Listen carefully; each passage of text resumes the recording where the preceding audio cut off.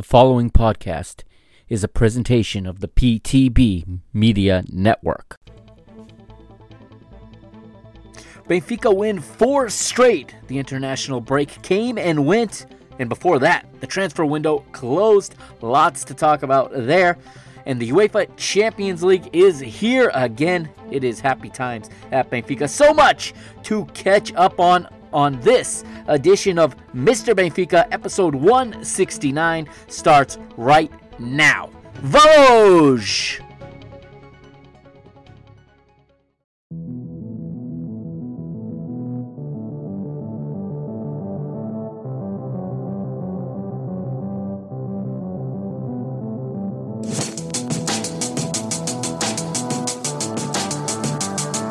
Why did you choose Benfica, Victor Roger? Yeah, I think it's a really great club, one of the best clubs in the world, and so I think I love football, and if you love football, you love Benfica. And fans are just awesome.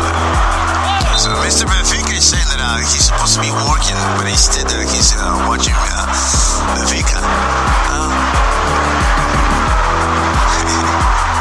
Well, I won't tell your boss. I don't know who he is. It's an amazing feeling. This is just what we wanted going into an international break. We wanted to bring in Taça, and the support we had here today was top. There's no comparison to this atmosphere. And there is a poor one from Ceballos. Oh, it's a great chance here for Rafa Silva for Benfica, who lead by 2 goals to 1.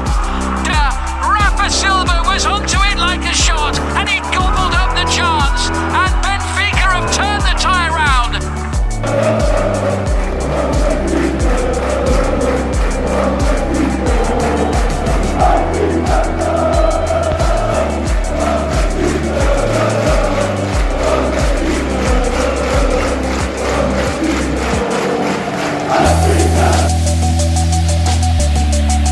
What's up, Benfica Nation? Welcome to episode 169 of Mr. Benfica. I am your host, as always, the Mr. Mike Agustinu, here with you after a little bit of a hiatus. You guys that listen regularly now know that these come from time to time, but I am back here now after about 3 or 4 weeks without an episode. I do apologize about that. We got a lot to talk about, and I don't have a lot of time because in about a little over an hour, I'm going to be jumping on YouTube with Goal TV's Nino Torres on his YouTube channel. Friend of the show, of course, Nino Torres. His voice has gone viral. His calls in this league are going all around the world. I assume now that the UK is not broadcasting the Liga Portugal, it looks like Nino's voice is the official English language voice of the Tugal.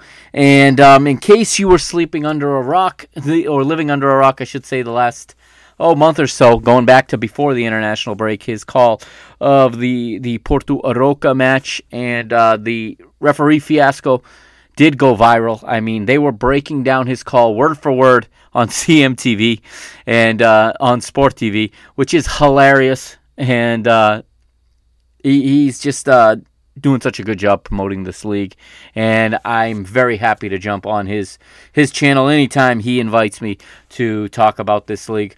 And I find it quite rewarding to talk to him. And honestly, he is the biggest promoter of the Liga Portugal right now. He's talking football when everyone else is talking about polemica, talking about controversy, talking about referees.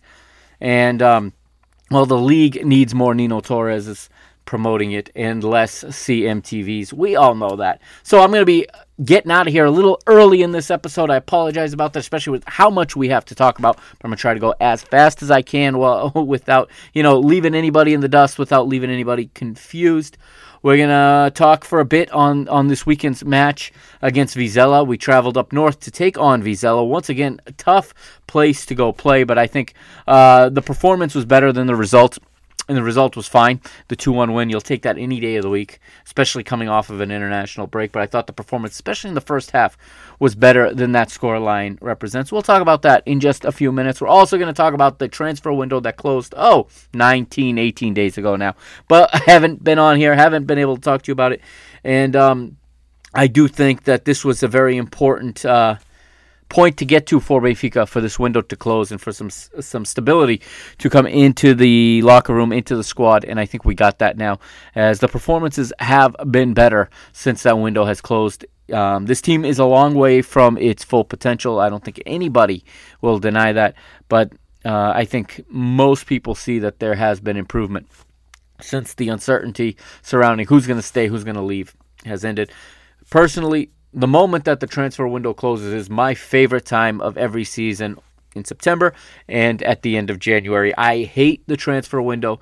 I feel like this is when the Sharks just come pickpocket our assets, just take them. I don't care how much they pay us. I'm going to tell you that right now. I'm tired of seeing Benfica at the top of all these lists for the profit that they have brought on player transfers the last 10 years. I want titles at this point. Yes, it is important to be stable financially. It is important to be making revenue. It is important to be selling players on to make room also for the João Neves of the world to come through, the Antonio Silvas of the world to come through. Those don't happen if the players ahead of them don't get sold. So that is important, but let me tell you, once the season starts, it is just brutal to see a player leave on the final days, except this one was a little bit better for us because I think we resolved some issues that were inside the team that needed to be resolved. I think there were some players that needed to be removed from the group, to put it nicely. For better or for worse, I'm not in there. I don't know all the details, but it seems like the squad is a bit more united now. And yeah, we'll talk a little bit about this transfer window, and obviously the Champions League. We're on the eve of our first match in the Champions League for 2023-2024. I'll talk about the group draw, maybe take a peek at some of the other groups if we have time. I meant to do a special on it, but you know what? Every time I go to record an episode, I end up working late. And then I get tired. And then I say, I'll do it tomorrow. And then tomorrow comes and the same thing happens. And the same thing happens. And I started recording a women's football episode last week, right after the League Cup final. Oh, sorry, the Super Cup final that Benfica won. And I didn't finish it. And then, they have a league game. And here we are again. And that's my next, that's on the agenda for the rest of this week. But right now, I'm focused, obviously, on the men's team and on this episode. And when we come back from this quick little break, all right, we're going to hear Reconquista. And on the other side, we're going to start with this match against Vizela. I'll quickly run through the results leading up to that, because the last time we talked about Benfica on this podcast was the 2-0 win over Estrela da Amadora. So we got two other matches in there to quickly gloss over. And then we'll get into this win over Vizela on the road, okay, in Liga Portugal. Round number 5. Benfica now within 1 point of the lead, and that was important. And it was one of our better returns to action from the international window. So thank you, Rafa. Thank you, João Mario, for not being on the national team anymore. That helps, knowing that those guys are going to be rested when this window ends. We're going to talk about Angel Di Maria as well, because I think everybody kind of is in the same boat, except Roger Schmidt, it seems. I might have some theories as to what Roger might be thinking. I'll get to that too. So we're going to take this quick break right now. Okay, here's Reconquista, and when we come back, we'll get into Vizela 1, Benfica 2. Here on Mr. Benfica, episode 169. I'm the Mr. Mike Agostinho. Follow me on Twitter at Mike Agostinho. That's at MikeAgostinho. Should I call it X now? Should I call it Twitter? I don't know. You know what I'm talking about, though. That app. All right, and I will be right back here on the podcast, here on Mr. Benfica. Reconquista.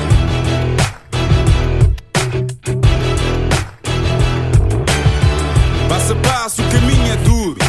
Temos muita história, mas ainda mais futuro. Conto com dificuldade em cada jornada sofrida. A glória da vitória tem que ser bem nutrida.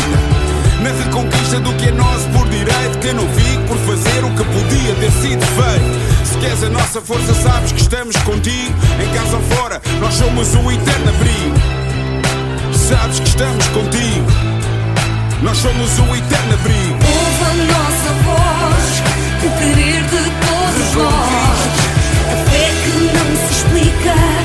Carrega Benfica, carrega Benfica. Ouve a nossa voz, o querer de todos nós.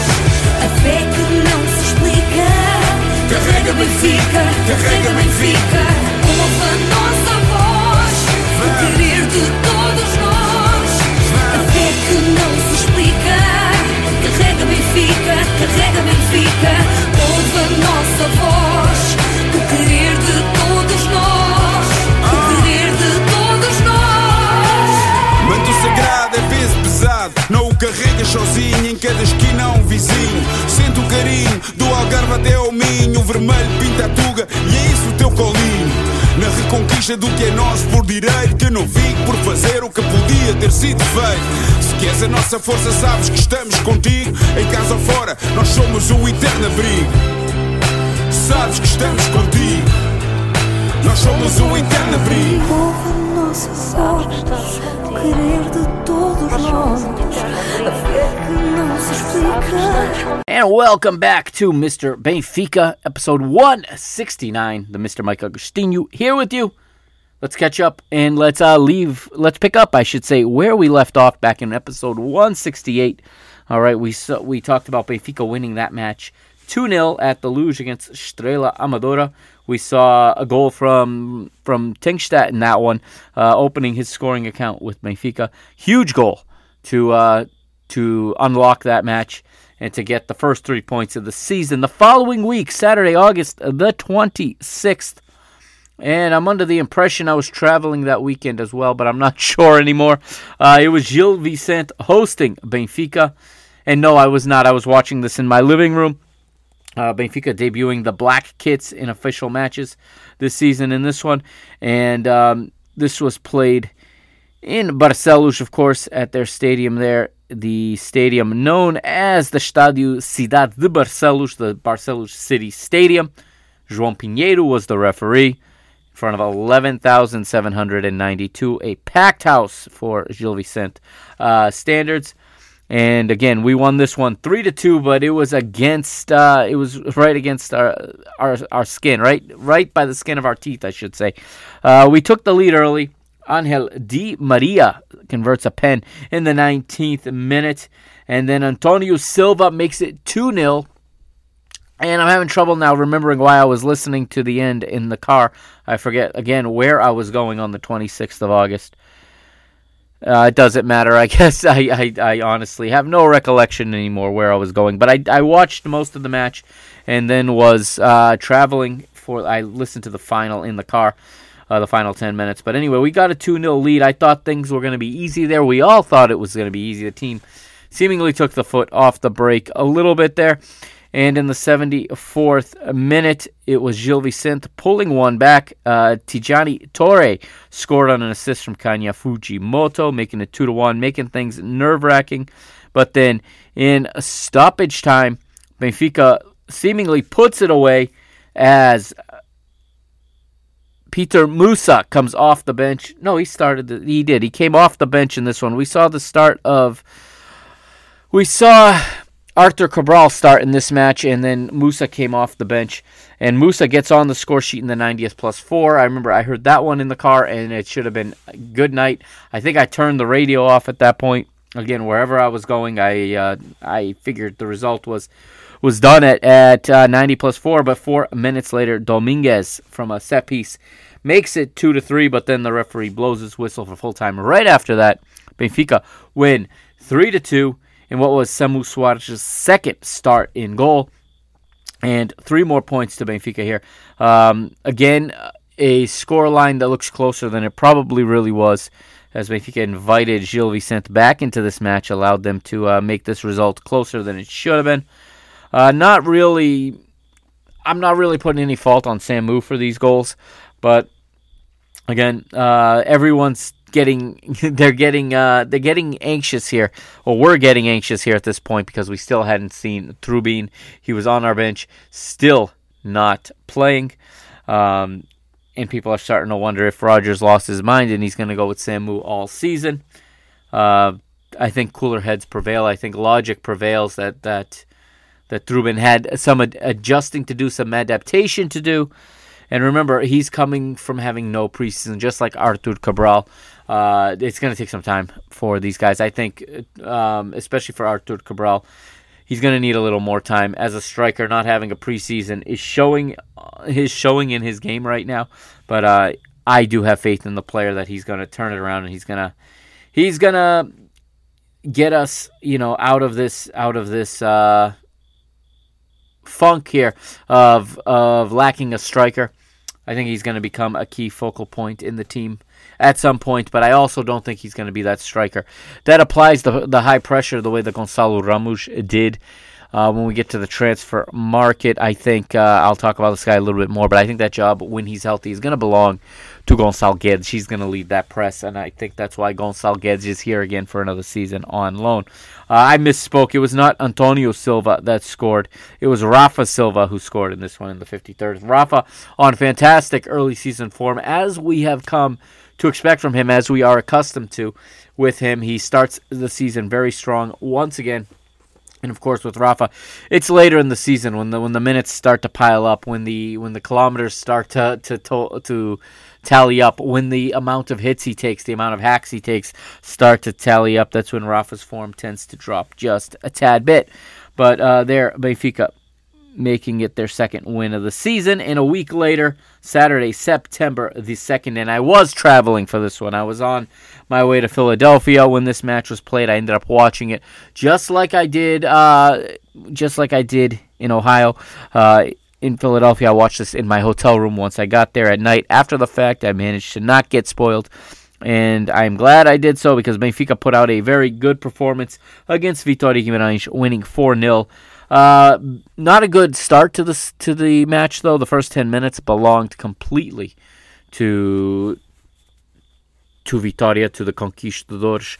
It belonged completely to them. And then in the 11th, an own goal kind of switched our fortunes up a little bit and put Benfica in the driver's seat. And then if we were in the driver's seat there, 9 minutes later, João Mendes sent off, rightfully so. I know it's a bit harsh, but the rules are the rules. And I think it was he does put his studs into Otamendi's face, and the referee has no choice. The referee in this one was Nuno Almeida, has no choice but to send him off. This match played in front of 60,410 at the Luge, and from there Benfica complete control, and they would get 3 more goals. Di Maria in the 33rd, Kokchu with a wonder strike, a worldie as some people call it, in the 45th +5, and then at the start of the second half, it's Auschnitz as the left back again. And dare I say, he's starting to really look like our left back. He gets on the score sheet here in the 46th minute. 4-0, the final result.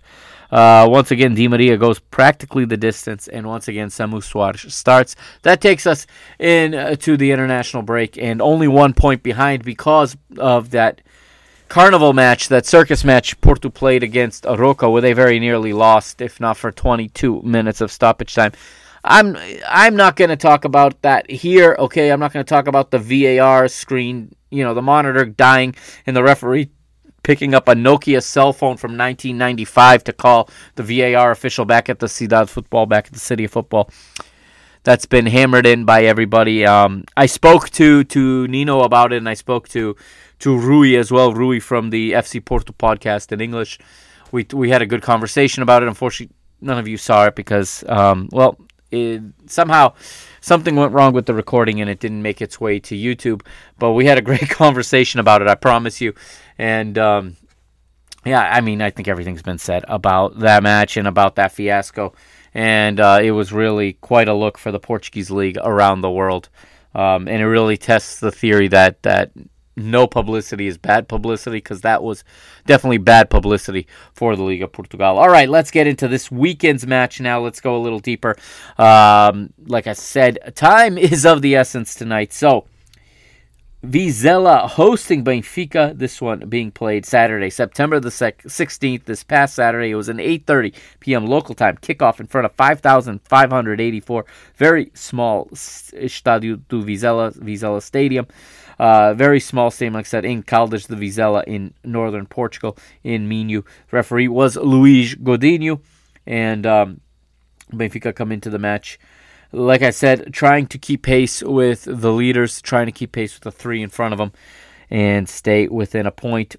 Vizela trying to put in another tough performance against Benfica, And they've played Benfica reasonably well now in 3 matches since they've come to the first division, since they've returned to the first division, to be fair. Here is their lineup, the hosts, that is, for their manager, Pablo Villar, and they're playing in a 4-2-3-1. The goalkeeper is the German Fabian Buntic with his back 4. The right back is Tomás Silva. The center back pairing, Bruno Wilson, partnering with Anderson, the Brazilian 28-year-old central defender. And the left back is another Brazilian player by the name of Mateus Pereira, 22 years old. No, not that Mateus Pereira, not Bebeto's son. Actually, I think that's Mateus Oliveira. But Mateus Pereira, not the one that played for Sporting all those years ago. Now, this guy came from Cruzeiro and joined Vizela on a free transfer back in July of 2022. The double pivot in midfield, Rafael Bustamante, the 23-year-old Colombian, partnering with Alexander Buznic, the Serbian 25-year-old, in the double pivot. In front of them, 3 attacking midfielders. On the right is Nuno Moreira. In the number 10 position is Samu, 27-year-old Portuguese attacking midfielder, who would get away with quite a challenge and somehow spared from the VAR in this one. Should have been sent off, at least by the criteria and the example that's been set in the league now for several seasons. He starts in the middle of the park, and to his left is the Venezuelan 20-year-old Matias Lacava on the left wing, and they're playing behind the striker Samuel Essende, a 25-year-old French striker. Benfica coming out in their usual 4-2-3-1 that Roger has implemented since he arrived, but the big change is in goal. And it is the Ukrainian international Anatoly Trubin, 22 years old, debuting for Ugloriozu, debuting for the Eagles, selected over Samu Suarez. And this was just something that was inevitable, and I think everybody thought that coming back from the international break was going to be the time that Roger finally pulled the trigger on this goalkeeper switch. We went out to get him in the summer window. Okay, Odi didn't like it. It became an issue. To be honest, I think that was part of the problem with Odi. And Odi is gone. And Odi, to be honest, when I talk about the transfer window, assuming I don't run out of time, I don't think he really he really kind of backed himself into a corner. And now, although he's much wealthier, I'm sure, and he's going to be earning a lot more money, he put himself in the same exact situation where he's going to be behind somebody, at least challenging. At least he's going to have competition for the number 1 spot at Nottingham Forest behind the U.S. international Matt Turner. And to be honest, I rate Matt Turner higher than I rate Odi, and I have defended Odi for 5 seasons on this podcast. Most of the time, I have had his back here. And it was an unfortunate way that he left the club, but I think that had as much to do with him as it did with anybody else. And he didn't really send himself to all that much better of a situation, if better at all, other than financially. But again, financials are important, and I'm sure he's going to be very, very wealthy in England. Okay, the right back is Alex Ba. He was a doubt for this match. He had picked up a knock playing for Denmark. I think he might have even been training. I don't even think he made it to the pitch in a match. I could be wrong about that. Came back early, but guess what? We had no other option, and shout out to the training staff that got him fit enough to play this match. He was very limited, but he did play. Hopefully he didn't do any further damage. He got the start at right back. Otamendi and Tony Silva, the center backs, no surprise there. Otamendi, along with Di Maria, flying back from Bolivia. You hear them talk about a transatlantic flight. This is more than a transatlantic flight. They flew literally from Bolivia's almost on the Pacific coast, okay, of South America. They flew all the way across South America and then all the way across the Atlantic Ocean. And both of them going 90 minutes in this match, which is a talking point, no doubt, especially when talking about Di Maria. But they are the 2 starting center backs, Otamendi and Silva.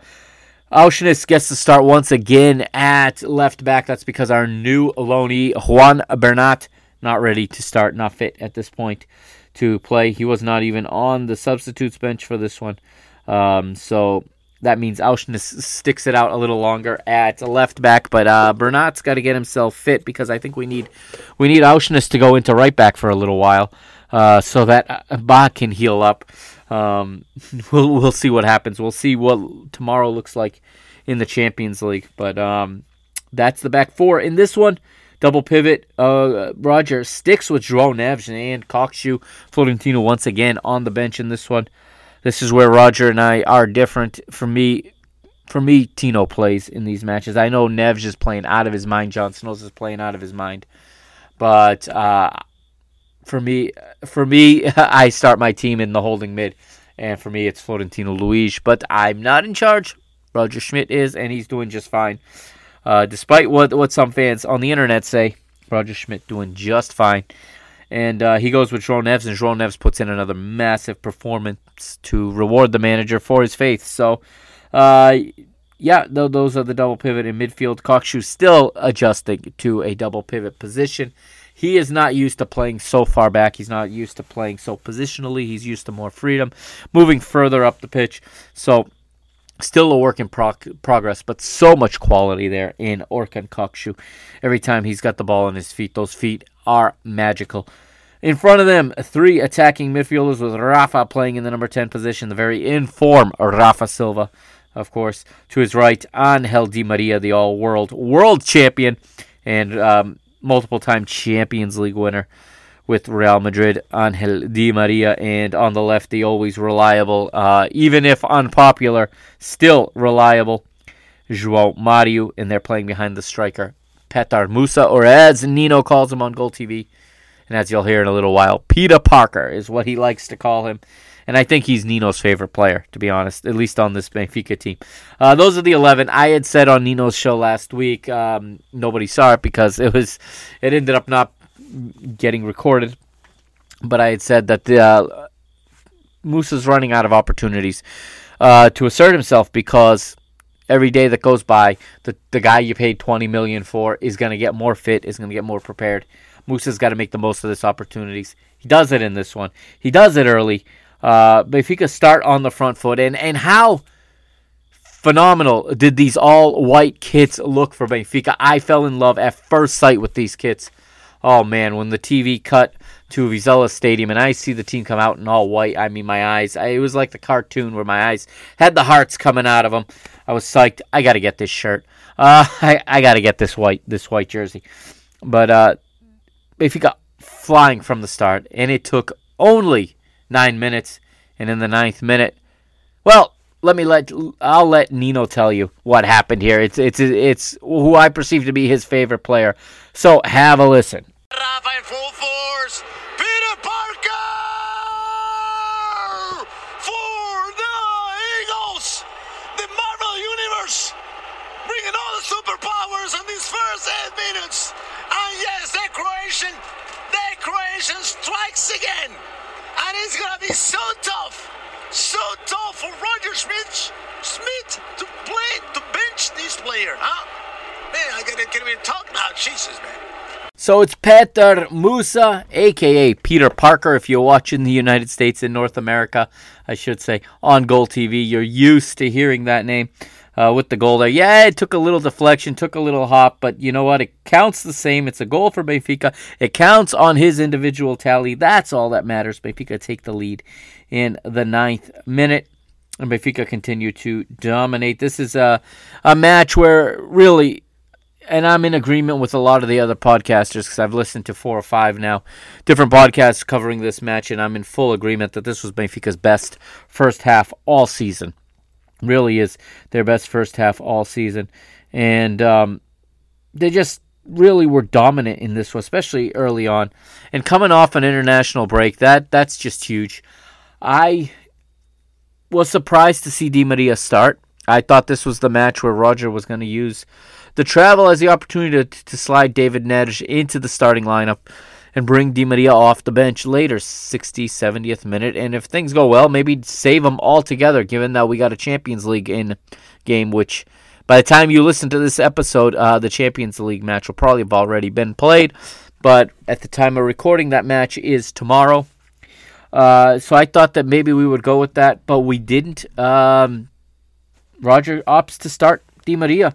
And many people say that Di Maria is calling his own shots. Well, Di Maria is a superstar. Di Maria is right there.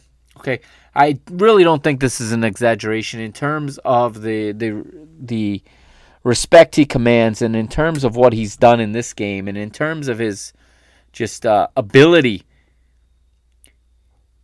For his age, he is not really at all behind Cristiano Ronaldo and Lionel Messi. Okay, he's still in Europe. Okay, he's still in Europe. He is probably even more in the right to command playing time. He's probably more earned the right at this point to say when he plays and when he doesn't. I understand that's not how it functions in a team. That's certainly not what this, German coaching staff is used to. I don't doubt that for a second. But I really do think that there is an understanding. I don't think Di Maria is calling the shots. What I think may have gone on in the conversations this week with the coaching staff, okay, what may have gone on between Roger Schmidt and his staff, whether it's Jans Wisling or it's Javi Garcia, whoever else was in those conversations with him, is the fact that Di Maria really only played one match with Argentina. He did not play in the home match. I think it was against Ecuador, when they started Ecuador. When he first got to Argentina, he came on very late, replaced Lionel Messi. Messi put the armband on him. And then at altitude in Bolivia, yes, it was Di Maria that played. Messi sat. Otamendi played in both matches, obviously, and Otamendi's just a machine. But Di Maria also right now proving to be very, very fit as he is playing at a fairly high level. But it is noticeable. You get to that 60-minute mark, and there is a little bit of what we say a quebra, a break, a drop in aerobic ability for Angel Di Maria. And there are people that were in the stadium that did capture video, and it did make its way around social media, make its way around, the news shows. David Neres was set to come in the 66th minute. Problem is, something happened in the 66th minute that changed the course of the rest of the match, and I guess changed Roger's opinion. And I think what may be weighing on Roger's mind is the way that the opening match went. He took Di Maria out too early. The team kind of fell apart. Of course, a red card happened, and Di Maria was the one that was sacrificed for that red card, and we talked about it when the time, when it happened at the time. But I think that weighed on Roger's mind pretty heavily. Again, I'm saying this without being in those conversations. Obviously, I know him and his staff are talking about this, and they may have information we don't have any clue exists as to why Di Maria seems to play all the time right now at 35 years old. Maybe he's just trying to ride the wave that is this form of Di Maria. I used to say it all the time about Pizzi. Pizzi would play at a level, and when he's at that level, you want to ride that until it runs out, because you know that wave is going to end, and you want to get as much out of it. Perhaps the staff is looking at that when they look at Di Maria right now. Not saying that he is going to crash, so to speak, and definitely not putting him in the same breath as Pizzi. But definitely, maybe Roger's trying to ride this out and trying to get more goals and assists out of Di Maria, because right now he's the one. He is producing. There's no question about it. He is producing. And he played very, very well in this match, although he did almost, early on when it was still 0-0, he did lose the ball in the defensive third. That nearly led to a goal-scoring opportunity for Vizela. That is why João Mario plays on the other side, because as much as some people want to see Neres and Di Maria on the pitch at the same time, there are situations in a match that can occur that would call for that, but it's awfully dangerous, especially on the road at a team like Vizela that can counter. You need a guy in there that is safe, a guy that is intelligent, that plays more with his brain than with his feet, and that is João Mario.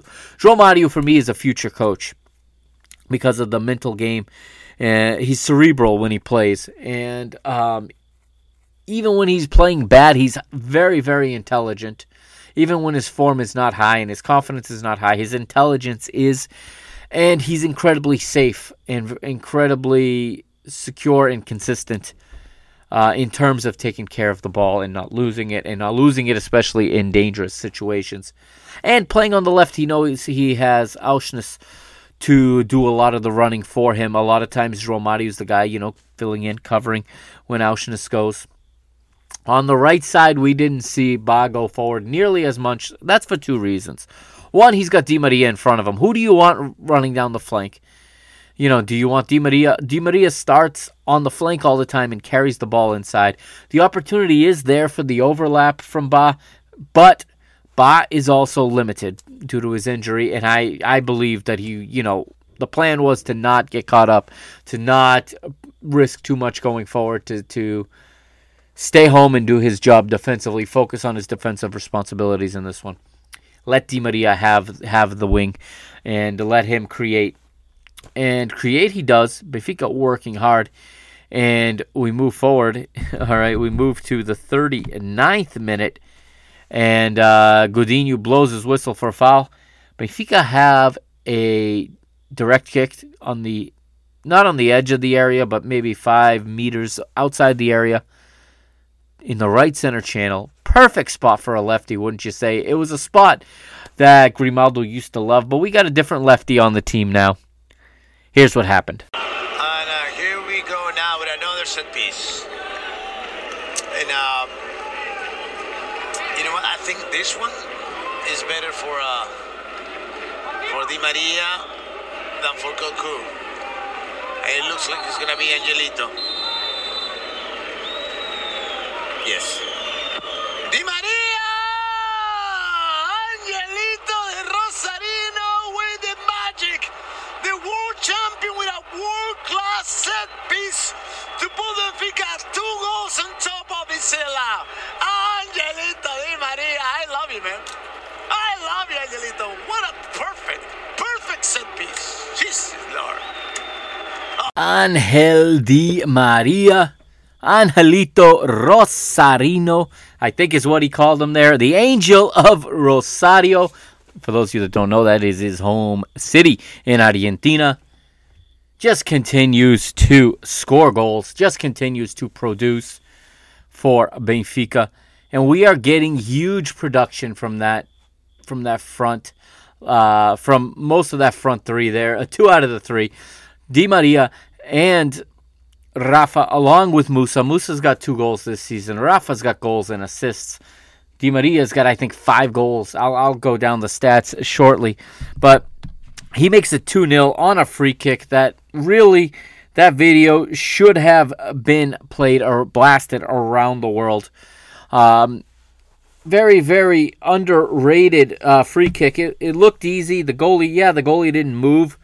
But you have to realize how hard it is to hit the ball that hard from that close, to get it over or around the wall and still hit the goal. The goalie didn't move because he didn't see it, because it was that well of a hit. Direct kick from Angel Di Maria, the Angel of Mary, and Benfica lead 2-0 going into halftime. Dominant performance in that first half. Second half. Now, I don't remember anymore if this challenge, it ended up being called a foul against Otamendi. I don't remember if it happened in the first half or the second half. But let's just talk about it quickly before we advance to the second half. Again, I don't want to talk about referees. It annoys me that I know all of these guys' faces by name.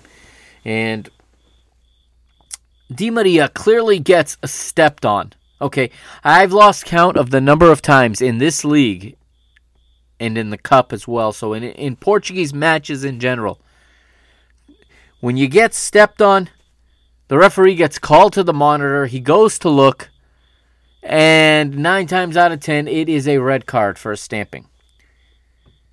In the first match of the season, I said on these airways, or I should say on this internet, I'm not actually broadcasting airwaves. Obviously, this isn't an FM radio. This is a podcast, but you know what I mean when I say these airwaves.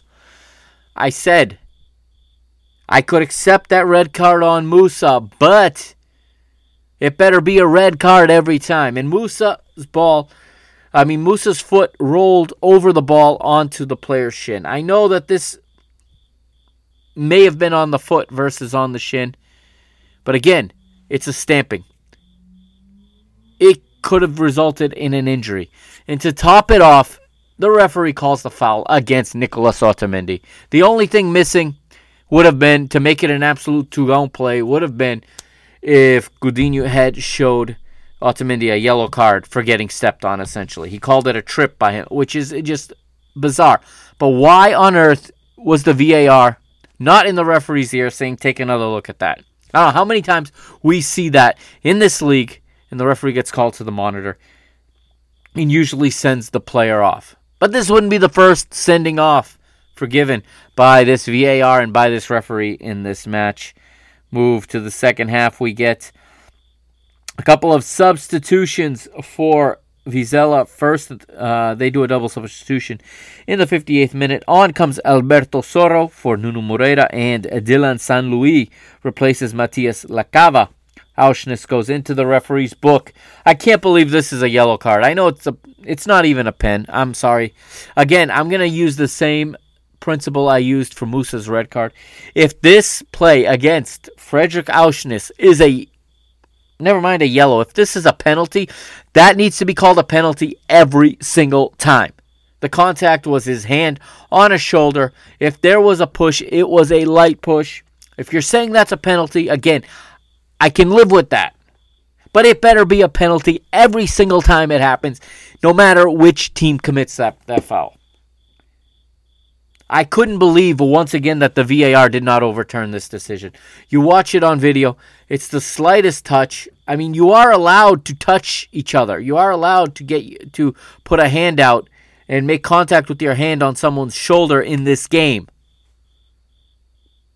You see on the replay that the Vizela player's feet, he even does a great acting job. He claps his 2 feet together to make the sound as if he'd been kicked.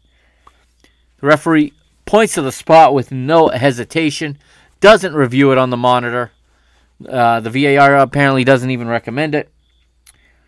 And the guy that should have been sent off, Samu, steps up, and once again it's another situation where a guy that should be off steps up and converts a penalty against us, okay, or scores a goal against us. Frustration. Now, David Neres was set to come in at this moment. This is what I'm being told and this is what I'm also reading from people I don't know that were in the stadium, and from people I do know who know someone who was there, for example. I don't know the degrees of separation from this. But anyway, I'm getting a lot of feedback that Neres was ready to go in at this point. This call for a penalty changed it all.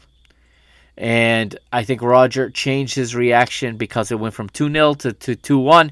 And it altered the way that he was going to manage the rest of the match. And at this point, Neres just sat back down and Chiquinho's number was called. Again, this is another place I have to disagree with Roger. This, for me, is Florentino territory. If you're not going to start him, 2-1, you put him in there. Now, I know he came in later and he did not play well. He had some scary touches on the ball.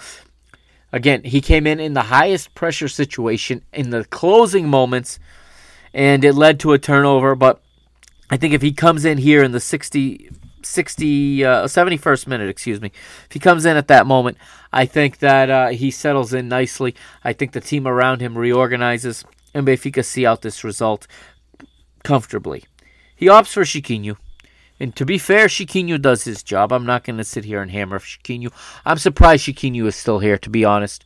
I'm not obviously opposed to the player being here. I think role players are important. Not every player needs to be or can be a star. Players like Chiquinho, players like we had before with Gilberto, players, of that level are important. They are important. They do make everyone else work hard around them. They bring a sense of professionalism, knowing their playing time is limited and still going through and doing their responsibilities day after day after day sets a precedent that is contagious in a good team. and it is important to have players like this. But that substitution's made it to 71st minute, and Kokshu comes out after another good performance. I think he was really good in the first half. And his passing ability is second to none. There's no question. This guy is a natural playmaker. The problem is in our system, he has to play in a double pivot. For now, at least. I think if we get to a point in the season where Rafa is not in the form he's in right now, you could potentially see Kokshu get some minutes there in that number 10 position, and maybe we can see more of what his natural capabilities are. But he is adapting. It's not an overnight process, but his performances have been quality regardless. And I know some on the internet calling him a flop already. And we love to throw that term around when a player isn't adapted after a month. I've heard people say, a month? How much time do you need? Some players need a year. There are players who, for their first year at a new club, regardless of the price tag, don't quite settle in, don't quite understand, don't quite get the nuances of their newer position. Because he didn't just switch leagues. He didn't just switch, languages. He didn't just go to a new country. He's playing in a different role. It's not all just center mid like some people believe. Okay, he's got different responsibilities than he's used to, and I think he's evolving. And I think every match he looks better. And again, just like with Artur Cabral, I think the time is going to come where Artur Cabral will be crucial on this team. Listen, I was right about. I'm gonna say who I was right about here. I was wrong about some. I was wrong about RDT.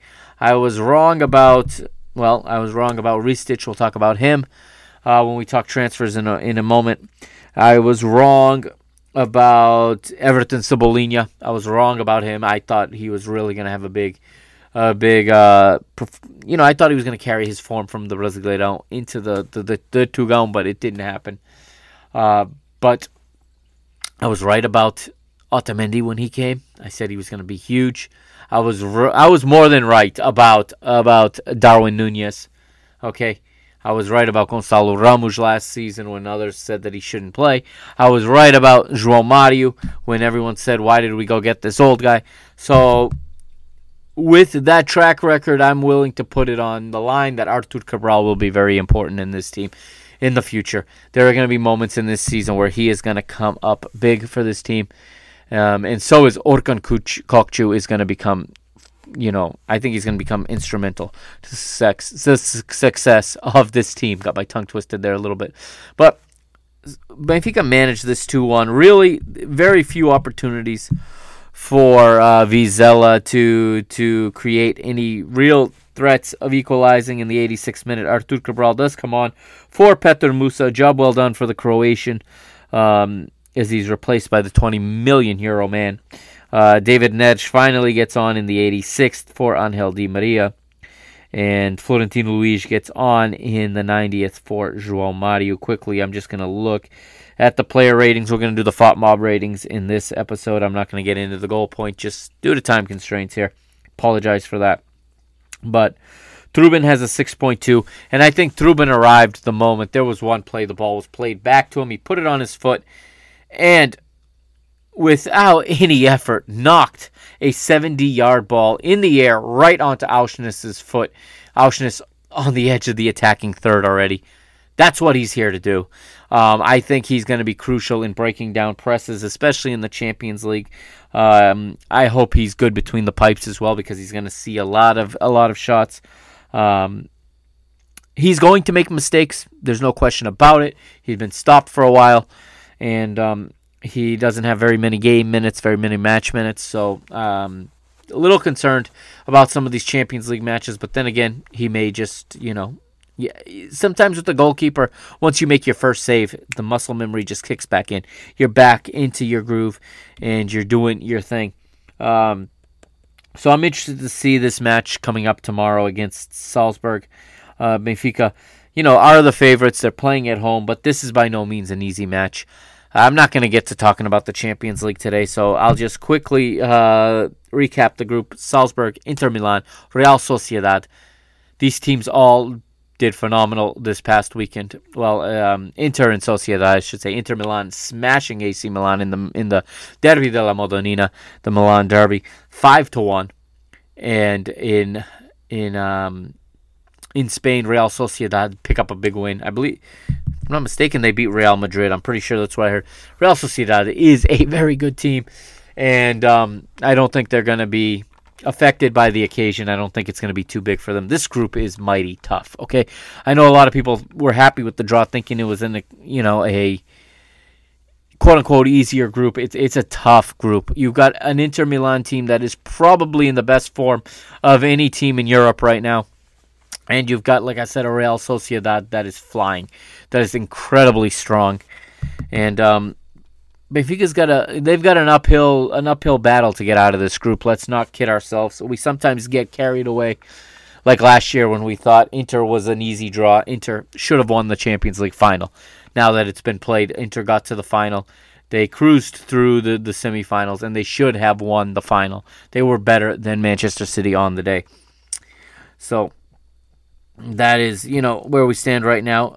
Benfica winners 2-1 in this one. Quick look. Oh, I was doing the ratings. My apologies. 6.2 for Trubin. Interested to see him play here in the Champions League. But I think we've got our goalkeeper now, and I think that is also going to add to the stability in the side. Bas, 8.1, despite being, rather limited. Played very secure, played very safe. Otamendi, 7.6. Silva, 7.9. Tony Silva. Auschwitz, 7.3. I don't always agree with these ratings. A man of the match on FOTMob goes to João Neves, 8.4. I think Sport TV and Goal Point had Rafa as the man of the match. Although an 8.3 for Di Maria, 8.2 for Rafa Kokshu, 7.9. João Mario, 6.9. And Petar Musa, 8.3. The only other rating went to Chiquinho with a 7.0 off the bench. Good performance from Chiquinho. Couple of stats before we move on, as time is creeping up on me here. Benfica 69% possession to 31. 1.96 expected goals. Good job by Vizela holding that expected goals under 2. Vizela with 1.69 expected goals of their own. I question that a little bit. I don't really remember seeing it that way, but you can't always trust your eyes either. Too many people rely on the eye test. And, well, they had 3 big chances. But when I look at saves, I believe, let's see here, the number of saves was just 1 save for Kokshu. For Trubin. So, again, I think Benfica did well enough there. 18 shots to 13 in favor of Benfica. Big chances, 3-3. Accurate passes, Benfica 647 accurate passes for a 89% efficiency. Vizela, this is a stat that's will drive you absolutely crazy. Vizela commits 15 fouls. Okay, Benfica commits 7. Keep those in mind. Benfica 7 fouls, a yellow card. Vizela 15 persistent fouls. It got persistent. Only 2 yellow cards. Referee really allowing it to go on far too long. But again, João Neves was your man of the match, and Benfica pick up the 3 points. Let's look at the table.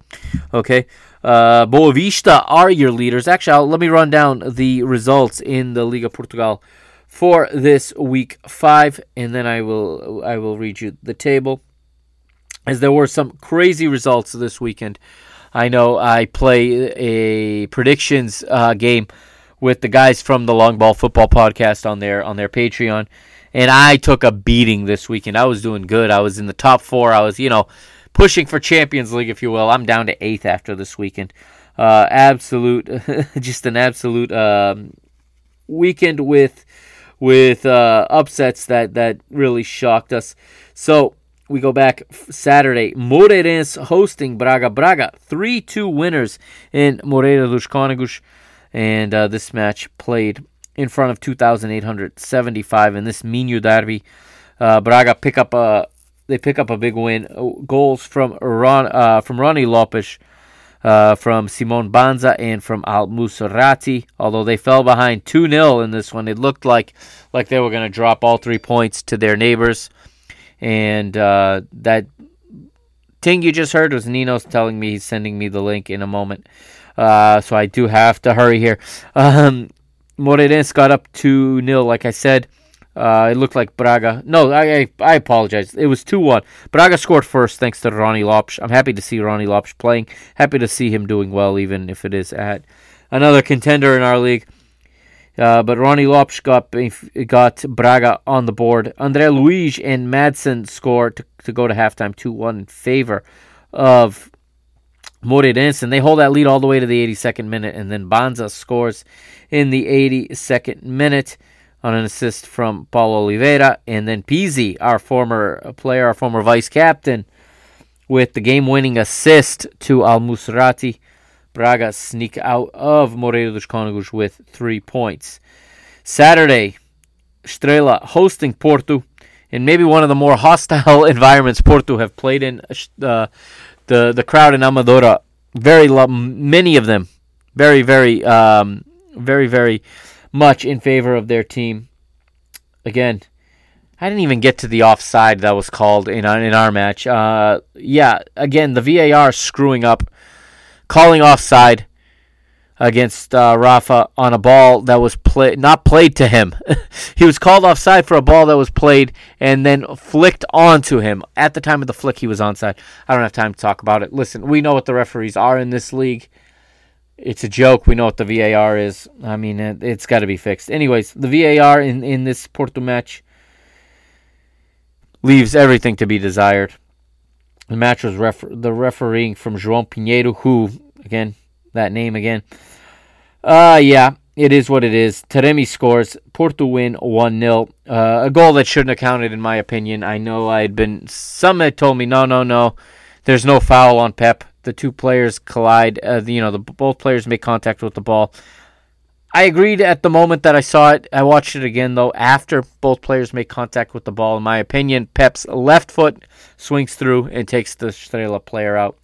It is what it is. Porto, you can say what you want about their performances.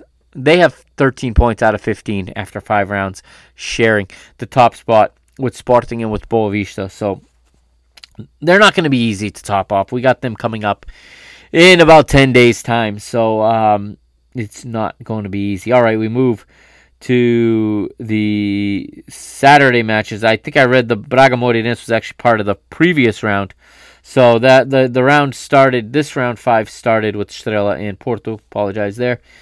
Saturday's matches. Rio Ave versus Famalicão. Another one I got wrong. I expected Fama to come out strong and to get a win on the road here. They don't. This one finishes 1-1. Goals from Topic and Cadiz. And this match was played in front of 3,075 in the Estádio Rio Ave in Vila do Conde.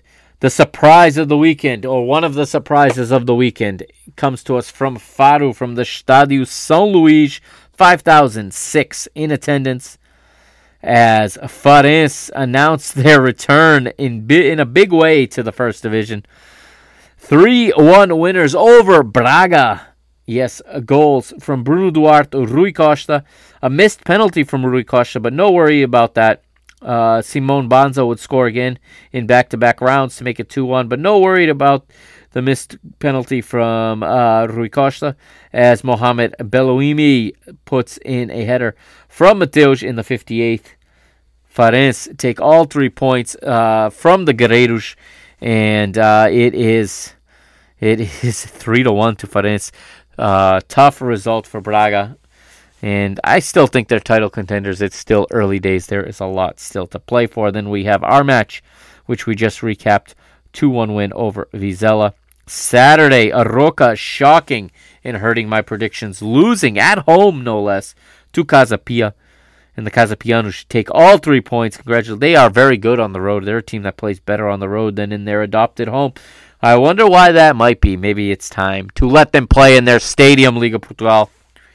Gil Vicente, 5-3 winners over Estoril. Vitória Guimarães, they blow it late. There's no other way to put it. Carlinhos of Portimonense scores in the 81st and the 90th +6 to win 2-1 on the road in the Dom Afonso Henriques. And 12,593, about 50% occupancy. Do better, Vitória. I know this performance doesn't really inspire you to fill the stadium even more, but Vitória Guimarães is one of the teams that always are known for their fans and for filling their stadium. It actually was more about a 30 to 40% occupancy. Disappointing turnout. Sporting 3-0 winners at home over Moreirense. They played in front of 36,815. They really should have more as well. And then Monday's result at the Bessa, it is the leaders. It is Boa Vista. 2 more goals from Robert Bosnick. They win 4-1 over, forgive me, as I'm about to call them, a very pathetic Chaves right now. And only 7,022 in attendance for Boa Vista. That also needs to be better for a team that's topping the table. Boa Vista lead with 13 points ahead on goal difference. Sporting in Porto also on 13. Benfica 12 points. Vitória Guimarães right now in 5th with 9. Casa Pia 6th with 8, as is Famalicão in 7th. Braga have 7 points in 8th. Gil Vicente, Farense, Aroca all with 6 points. 12th place is Rio Ave, 5 points. 13th place, Portimonense, 5 points. Vizela, 14th place with 4 points. Estrela da Amadora and Moreirense also with 4 points in 15th and 16th. And in the basement right now, Estoril with 3 points in 17th, and Chaves, all losses, 5 defeats, 4 goals for, 17 against, 0 points. Matches in round 16. I'm not going to get to the transfer window in this episode, so I'll just talk about it in another one. Next week's matches before I run onto YouTube, onto Nino's show. Estoril, we start on Friday, Friday, Famalicão host Aroca. Estoril host Vizela on Saturday. Moreirense host Farense. Casa Pia in Rio Maior will host Vitória Guimarães. And Porto host Gil Vicente at the Dragão. Sunday, Chaves hosting Estrela da Amadora. Portimonense host Benfica. This match will kick off at 6 p.m. Portuguese time on Sunday. And then after that's over, a big one at the Quarry. It is Braga hosting Boa Vista. And Boa Vista is going to be looking to they're going to hope to find a Braga team that's going to be fatigued from Champions League action coming up tomorrow. We'll see what kind of shape Braga is in on Sunday. And then Monday, we have the final match of the round, Sporting hosting Rio Ave. Okay, leading goal scorers. Robert Bosnick, 5 goals. Paulinho, 4. Angel Di Maria, Paulinho of Sporting. Angel Di Maria, 4. Looking at the complete table, that's it. Below that, you have a whole slew of guys with 3. I'm not going to read them off. That's it for episode 169. I've got to run. I will be back later this week. Liga 3 English is due for an episode. I got about 4 rounds to talk about, plus the first round of the Portuguese Cup, which featured plenty of Liga 3 sides. And I've also got a women's football update coming. The women are on an international break now, so I do have time to do that this weekend. But that's it for episode 169. Thank you for listening. I'm the Mr. Mike Agostinho. I'm signing out. Benfica ganhou. I'll see you next time here on Mr. Benfica, part of the PTB Media Network.